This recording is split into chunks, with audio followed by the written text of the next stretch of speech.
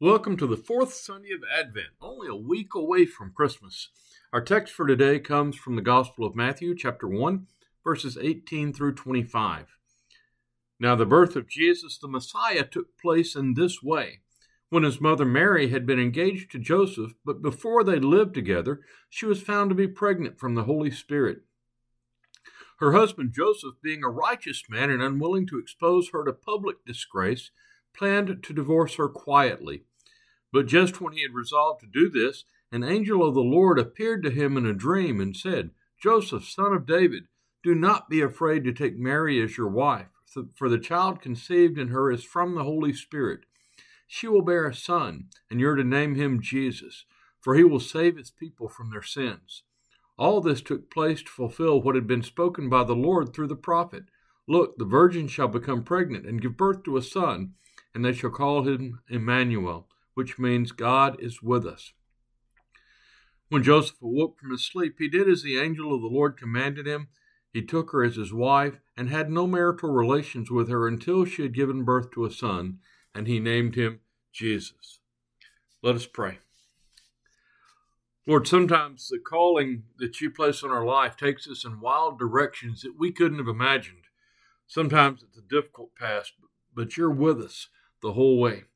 Lord, help us in this life to learn to answer your calling and to play the part that you wrote for us. Lord, I ask that the words of my mouth and the meditations of our hearts be acceptable in your sight. The Lord, my strength and my Redeemer. Amen. Well, someone once said that if you want to make God laugh, tell him your plans. We do make lots of plans for ourselves, but then life happens. We may not end up where we'd hoped to be. Psychologist Erik Erikson suggests that the final stage in life is defined by ego integrity versus despair. Ego integrity is a life that meant something. It's completeness, it's wholeness. It's coming to the end of our lives feeling good about what we've accomplished. Despair, on the other hand, is regret over failure to achieve goals or to contribute meaning to life.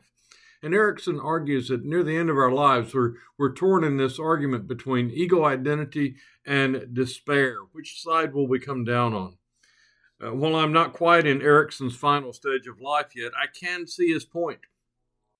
A few years ago, I had the chance to visit the United Methodist Church of the Resurrection in Leawood, Kansas.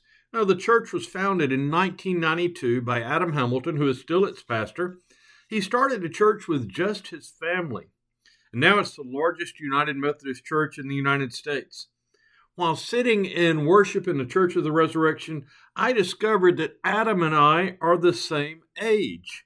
Well, that kind of hit me like a ton of bricks. It really kind of made me feel some of that despair. Because at that point in time, I was serving 3 small rural churches in Alabama. Wonderful folks, but a long ways from the massive success of the Church of the Resurrection.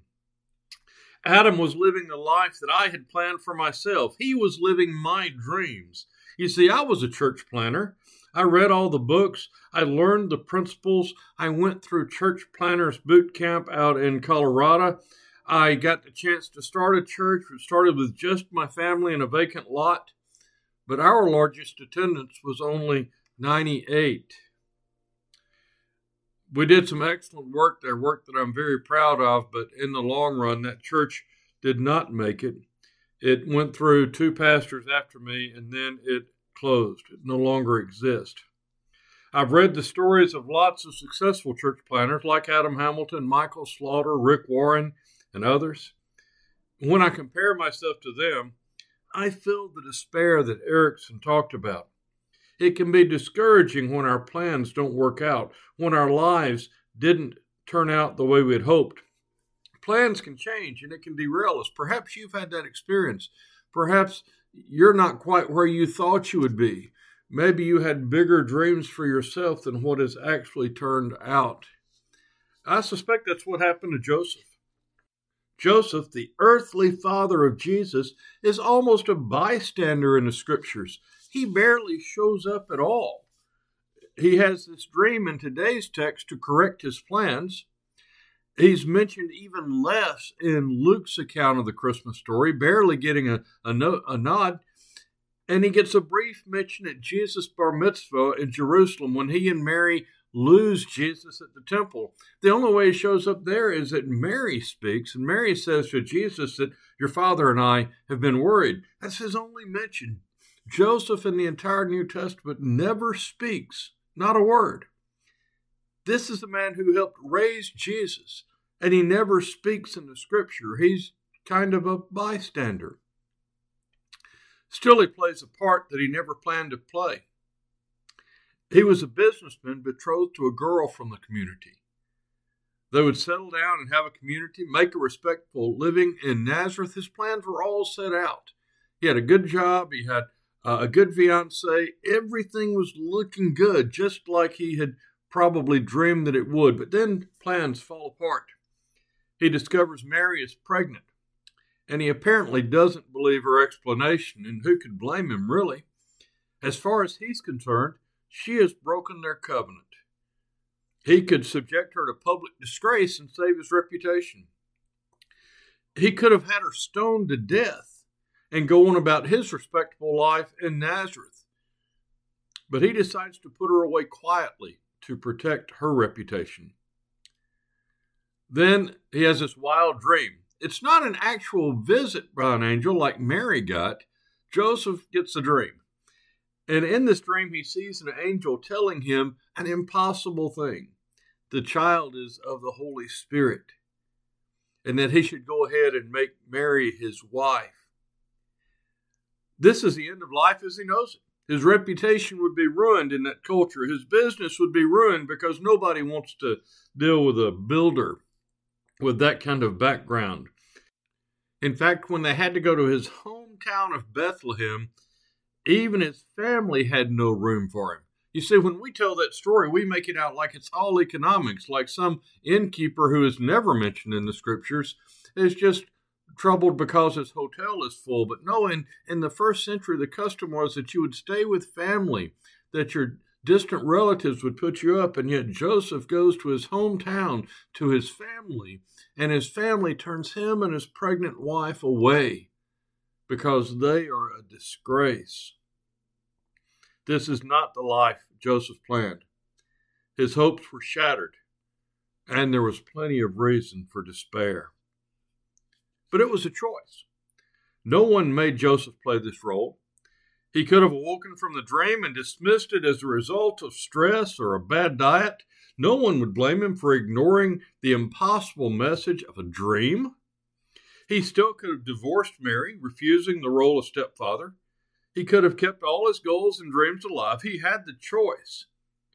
Yet he chose to do the hard thing.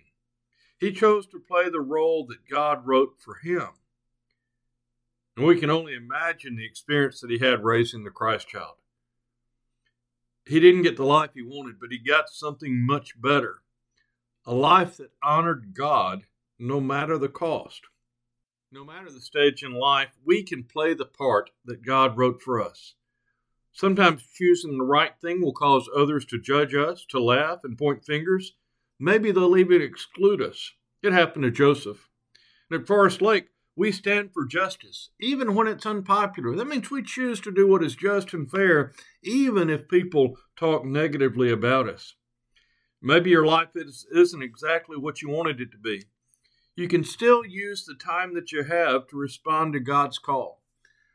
We can answer God's call even if it's different than what we'd hoped for. Johnny Erickson Tada's life took a tragic turn. As a beautiful, active teenage girl, she had a diving accident in the Chesapeake Bay. She broke her neck. She dove in water that was more shallow than she realized and broke her neck. The accident left her a quadriplegic. At one point, she longed to die and even attempted to take her life. During rehab, she learned to paint with her mouth. She became an author and a singer. And I remember one of her songs from my youth. It inspired me then, and it continues to inspire me now. Here are the words of her song. Now, understand, these are words written by a young woman who is paralyzed from the neck down, whose life took this tragic turn. And here's what she had to say in response to the change in direction her life took. I play so many games. I have so many faces. I've run so many races that need not be run by me. I talk so many ways. I know so many stories. I sing so many ballads that need not be sung by me. O Lord, dear Lord, great author of the play, may I in wisdom learn the only part I need to play is the part that you wrote for me. The part that you wrote for me. You've given me the lines. You've shown the right direction. You gave me a reflection of what I need to say. So many want to lead, and so many times I follow. Lord, let me not be hollow like men in those other plays. O Lord, dear Lord, great author of the play, may I in wisdom learn the only part that I need to play is the part that you wrote for me. The part that you wrote for me. In spite of her circumstances, Johnny played the part that was written for her, the part that God wrote for her. Joseph played the part that God wrote for him. And I pray that in spite of any consequences, you and I will play the parts that God wrote for us. Amen.